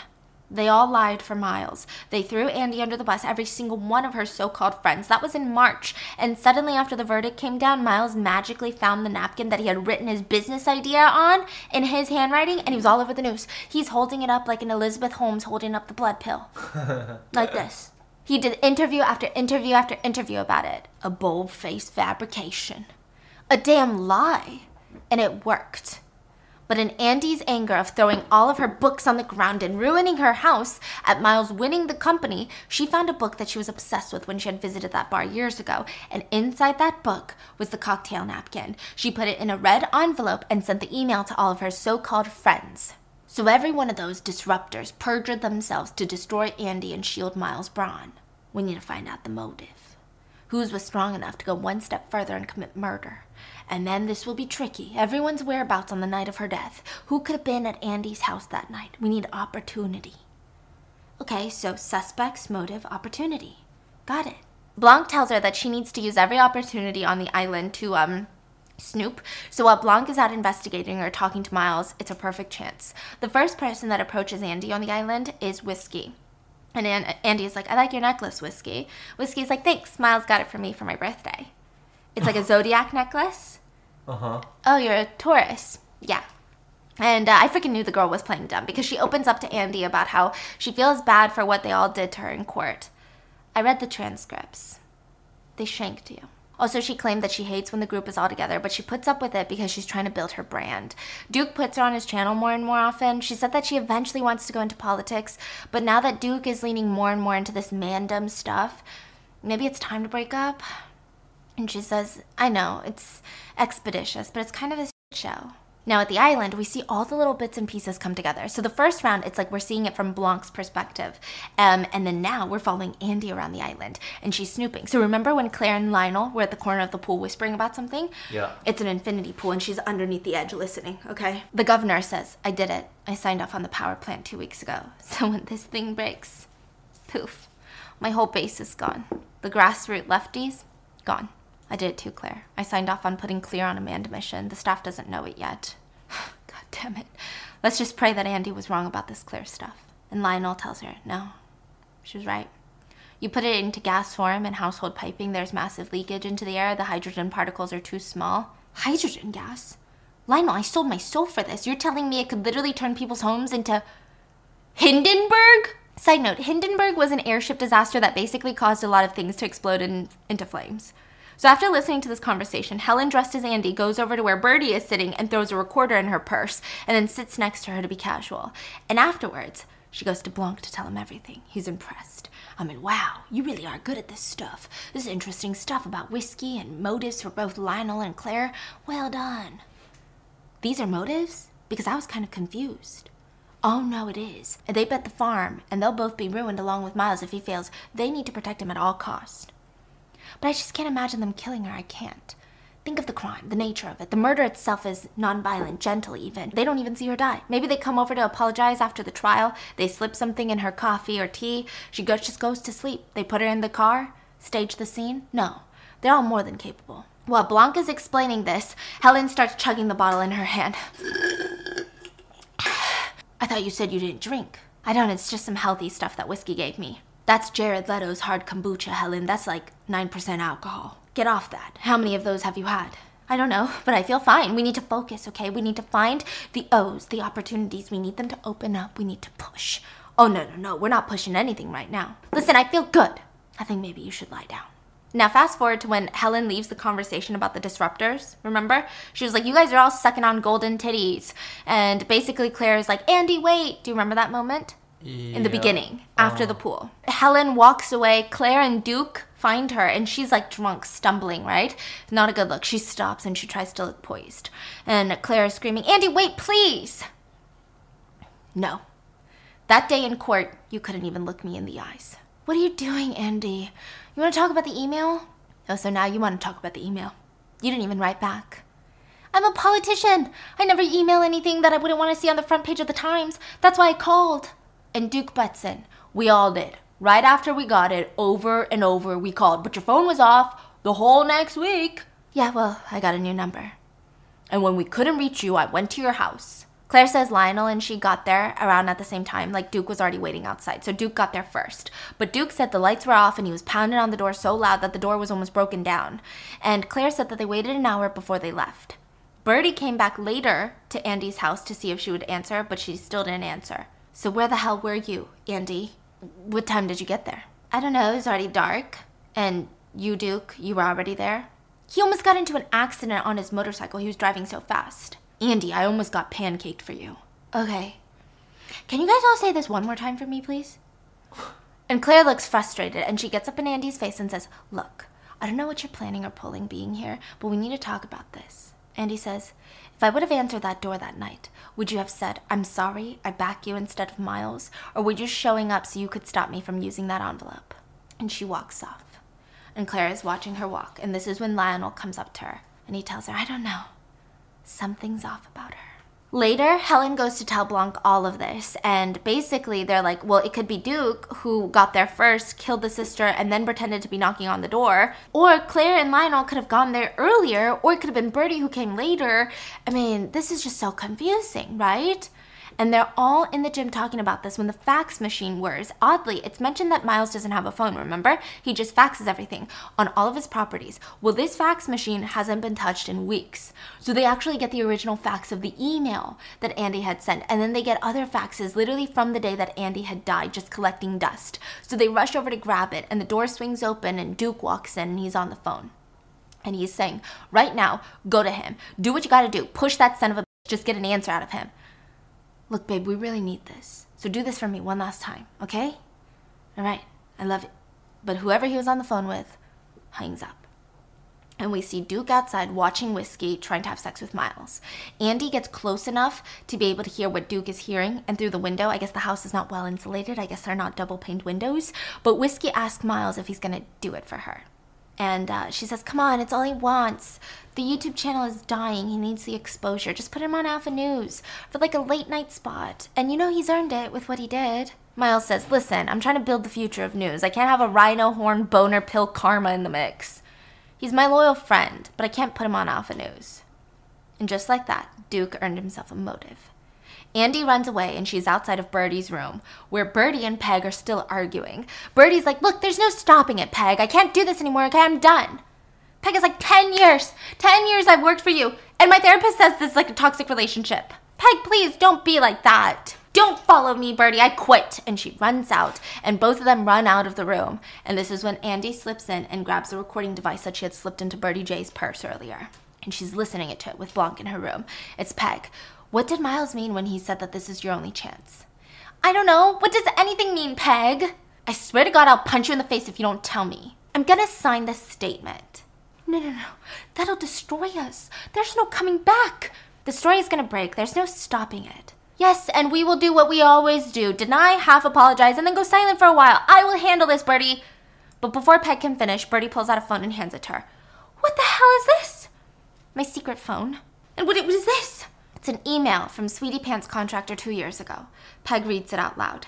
Miss J, I am writing to inform you that the proposed Bangladesh factory for Sweetie Pants is notoriously one of the world's biggest sweatshops. Please advise.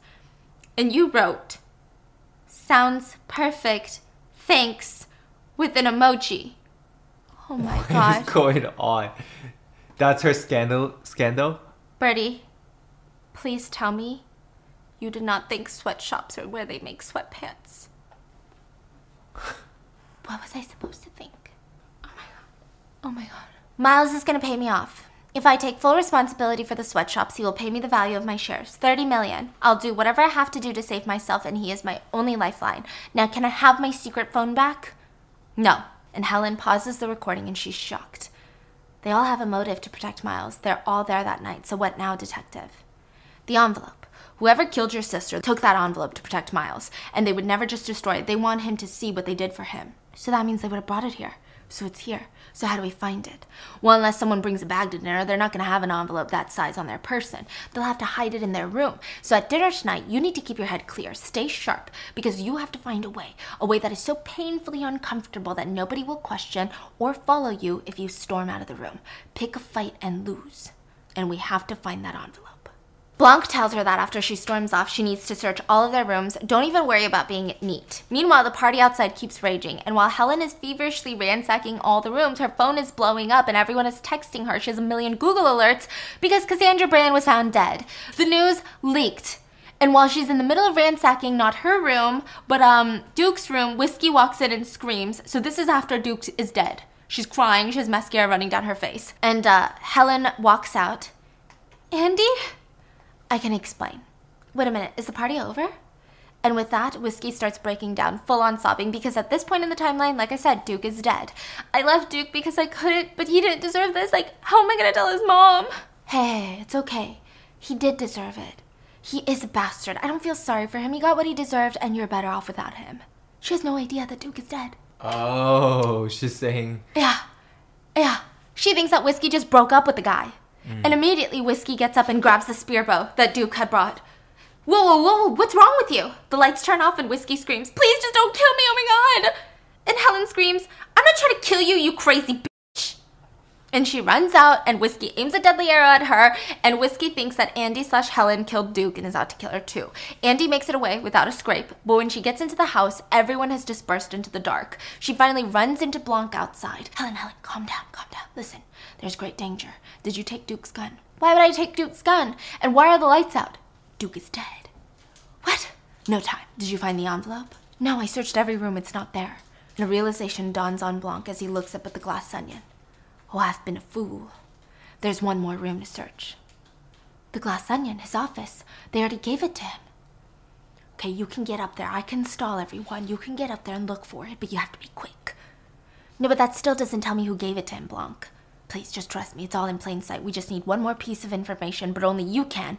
And the gun goes off and Helen has been shot and she falls to the ground. And Blanc has pain in his face.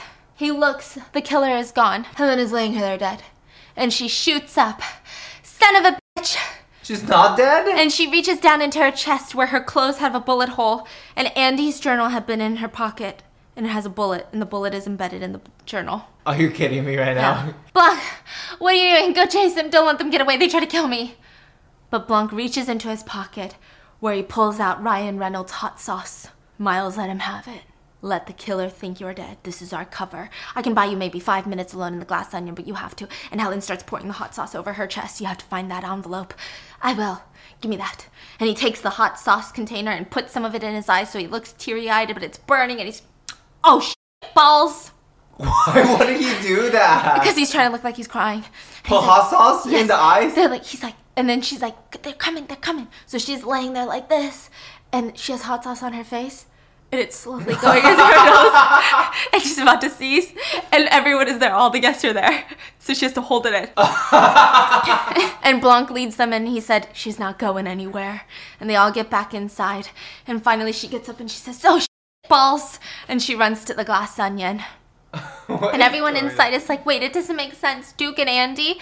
And he goes on his speech. This weekend, this ridiculous game that started well before we set foot on this island. Lionel's fed up. Will you just explain it to us all then, detective? And he says, I can peel back the layers. Claire throws her hands up. Who killed Cassandra Brand then? Well, I keep returning, in my mind, to the glass onion. Something so mysterious, inscrutable, but in fact the center is in plain sight. He's clearly stalling, which is why the case has confounded me like no other, why every complex layer peeled has revealed another layer and come to naught, and then right there is the problem there, right there. You see, an unexpected complexity. I expected intelligence. I expected a puzzle, a game, but that's not what this is. It hides not behind complexity, but behind mind-numbing obvious clarity. Truth is, it doesn't hide at all. I was staring right at it. All the guests are like, what the f***? What's this guy saying? In that moment, Helen finds the letter. Behind the framed napkin that Miles had of his own fake letter, there's a tiny bit of red peeking out. It's almost like, looks like artwork, but behind the frame is the red envelope. Hiding in plain sight because the whole place is clear. There's no drawers, it's like all glass. Blanc keeps going downstairs. The killer nearly struck my Achilles heel, but thank high heaven at the last moment I realized what had teased my brain through this entire case. Imbreviate. That's not a real word. Everyone's like, what? We get a flashback. When Miles welcomed them to the island, he said, can we take a moment, everyone, to really imbreviate with this moment? It's not a real word. It kind of sounds like one, but it's entirely made up. Blanc refers to another big word that Miles used, reclamation. Now that word, that's a real word, but it wasn't in the right context. And then you said swim in the Ionian Sea. That's the Aegean Sea.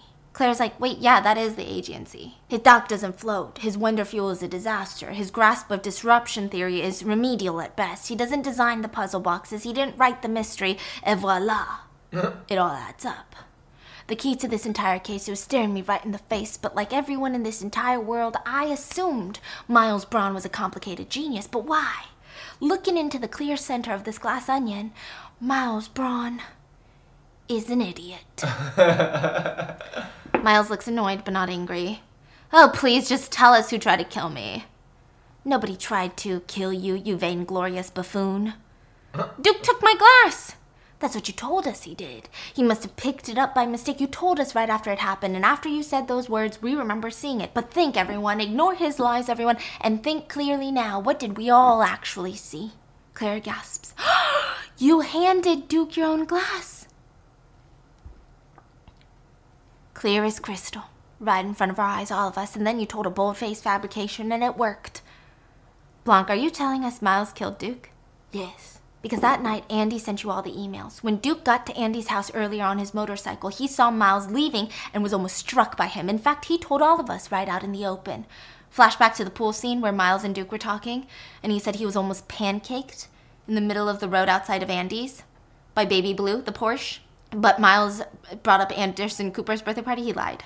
Wait, so that night that Duke was almost pancaked by Miles. Yes, but Miles has been here for the past 6 months.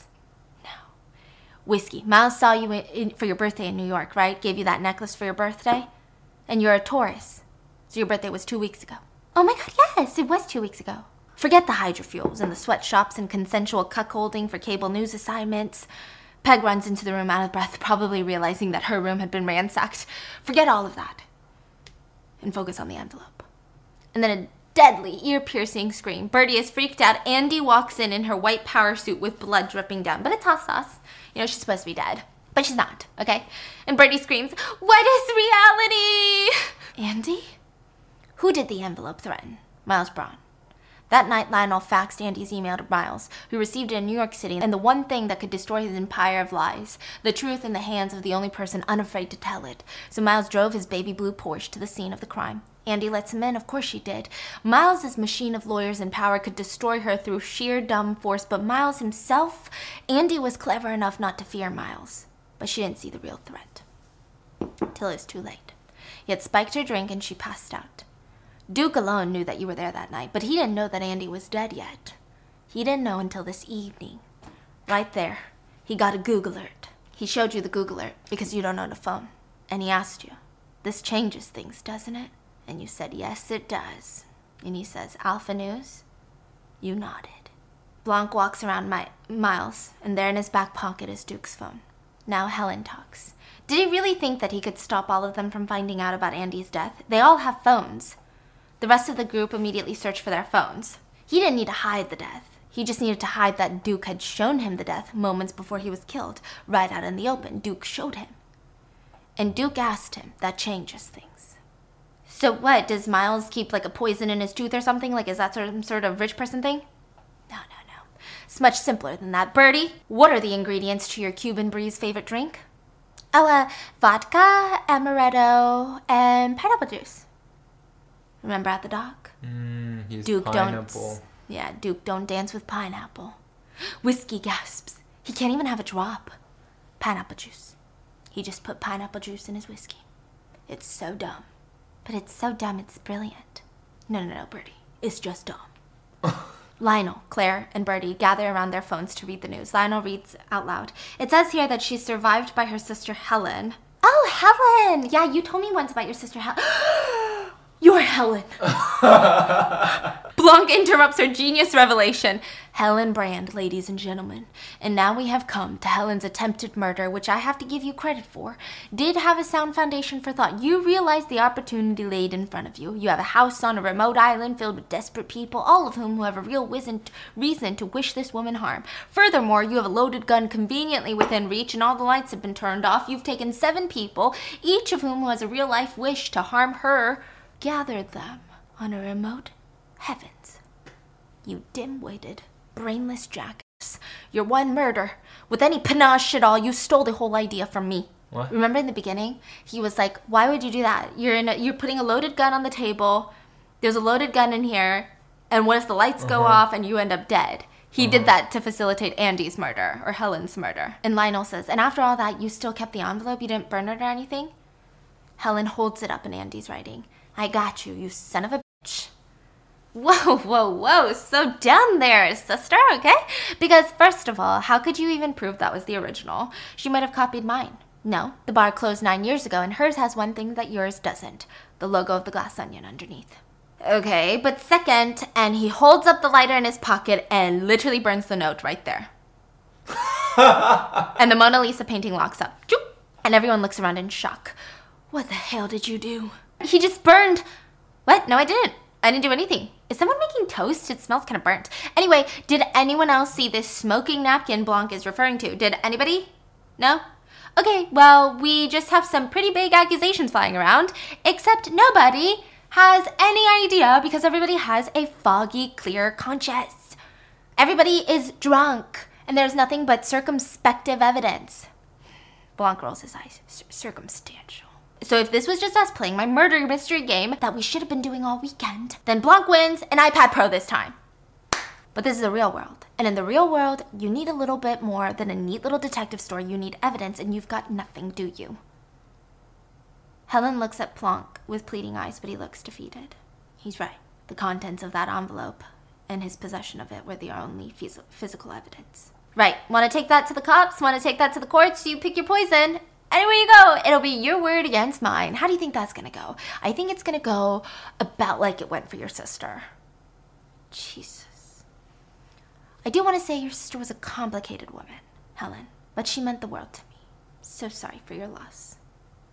And Helen looks around desperately. Nobody is standing up. Raise your hand and say, I saw him take Duke's gun. I saw him that night at Andy's house. I saw the napkin before he burned it. She looks each one of them in the eye, but they all just look away. You would lie for a lie, but you won't lie for the truth. And you're all still holding on to his titties, you shitheads. Blanc, I need you to do something, please. Blanc says, I'm sorry, Helen. I gave you the truth, and this is where my jurisdiction ends. I have to answer to the police and the courts and the system. There's nothing I can do, except maybe offer you some courage and just a reminder of why your sister walked away in the first place. So he hands her in one hand his glass, or a glass of whiskey. In the other hand, we don't know because she closes her hand around it. Why her sister walked away in the first place. She walks straight up to Miles, downs her glass of whiskey, and then shatters it on the ground. And he has all these glass sculptures everywhere, and she goes around staring at him, shattering all of them. And Miles smirks, leaned up against his dining table. He doesn't even care. But the others are almost encouraging her. Lionel's like, why the hell not? You go. Whiskey's laughing, and she drops one too. Bertie slams one onto the ground and screams, oh, that felt good. Claire is screaming, you go, Helen. And Mike's like, oh, really? You guys want to join in? Okay. And he's just standing there while all his guests are smashing his sculptures and screaming, and it feels freeing, and Miles is laughing. Let it out, guys. Let it out. Let it all out. Miles even drops his own drink. Glass shatters it. Mazel tov! Helen goes around smashing furniture, the bar, the glass piano, everything, and runs up to Miles, grabs his lighter, and lights the whole bar on fire, which is, that's alcohol, so it's gonna burn into flames. She's throwing pillows at it. Now the rest of the group are like, oh my god, we need a fire extinguisher. Like, this is too much. Helen, stop! And then the sprinklers turn on, and Helen walks straight up to Miles, gets in his face, and he said, Helen, walk away. Yeah, I will, with the reminder of why my sister walked away in the first place. And she opens up her palm, tiny little crystal, and she throws it into the fire, and it mushrooms into a ball towards the ceiling, and then boom! For a second, everything is quiet, and then the boom. All the glass is busted. It's like a whole thing. And Claire, the governor, screams, "Hindenburg!" And the glass onion explodes, and everything has caught on fire. The ceiling is crumbling down. Even Miles's beloved baby blue Porsche has fallen off the roof and tumbles through the ceiling into the living room. All the guests have fallen. They're blown back by the fire. The house is still on fire. Everything has fallen apart. Helen makes eye contact with Miles, and they both stare at the Mona Lisa. Oh my god. It's a race now. Helen runs to the override button in the middle of the living room. Everyone's screaming, "No!" Miles is trying to tackle her, but she slams it open. The safety door opens, and the Mona Lisa is engulfed in flames. So they all assemble outside on the steps now, waiting for the cops to arrive. They're still stuck on the island. And Miles storms out, "Oh, fantastic. That is so punk rock, okay? You think you're an alligator? You think you popped me like a gangster? You stupid little baby, you child. You feel better now? I hope your little bitch tantrum gave you some closure because it accomplished nothing." And Helen says, "Your fuel of the future just barbecued the most famous painting in the world, you dumbass. Congratulations on the public launch of Clear and the end of Miles Braun. You're ruined. And you did get your wish, to be remembered in the same breath as Mona Lisa. Because his whole house ran on Clear. And she threw a little Clear in there, and it engulfed Mona Lisa and everything else. That's to show how dangerous it is. Like, his whole reputation is ruined. His stocks are gonna plummet, everything's gonna go down." And Miles says, No, gang, we all saw the same thing that happened, am I right? She did that, it wasn't Clear. She lit Mona Lisa on fire." And the gang, covered in soot and ash, look up, and Bertie's the first one to talk. "I saw the napkin that he burned." What? Yeah, and Claire goes, "God, now that you mention it, I clearly saw him grab Duke's gun." And Lionel says, "I saw him driving away from Andy's house the night she was killed." "Oh, you heads." And with that, Helen walks away from the house as the rest sit there in despair. And from afar, they can see police boats headed their way. And while they wait for the boats on the shore, it's just Helen and Blanc sitting on the shore. And he says, "Did you get the son of a bitch?" "Yeah. You ready to go home?" And the movie closes with the song Glass Onion by the Beatles. The lyrics go, "I told you about the strawberry fields. You know, the place where nothing is real? Well, here's another place you can go, where everything flows, looking through the bend, back tulips, to see how the other half live. Looking through a glass onion." And that is the Glass Onion. So why did everyone turn on him at the end? I think they can't back Clear. Clear is dead. This is their only choice. Is to at least say they were manipulated by Miles Braun. At the end, it's not a loving-doving, but Clear is dead, Miles Braun is going down, so there's no point in backing him still. Even if they backed him, who cares what his friends say about him? Clear is dead because of the house blew up? Yeah. I feel like they could have covered that, no? Yeah, I don't know. I guess they didn't want to either. Yeah, I see. But how are they going to get funded now? Like, they were riding on his back the whole time. Now what? Honey, do you want me to call up the producer or something, like the screenwriter? You'd be asking questions I don't know. He said, "Now what? What's their business plan? Exactly. What's the 5-year long-term vision? What about 10 years down the line? I just don't see how it works out." But that's it for today's video. If you're wondering where the baked goods are, they're done. They've been destroyed by Clear. It smells like ass. I don't know why the dough smelled like poo-poo, and it's just not doughing like it's supposed to. I hope you guys enjoyed this week's BAM. I will be back next week with another BAM that I think is going to be a highly requested book. I hope you guys are looking forward to that, and I'll see you guys tomorrow. Bye!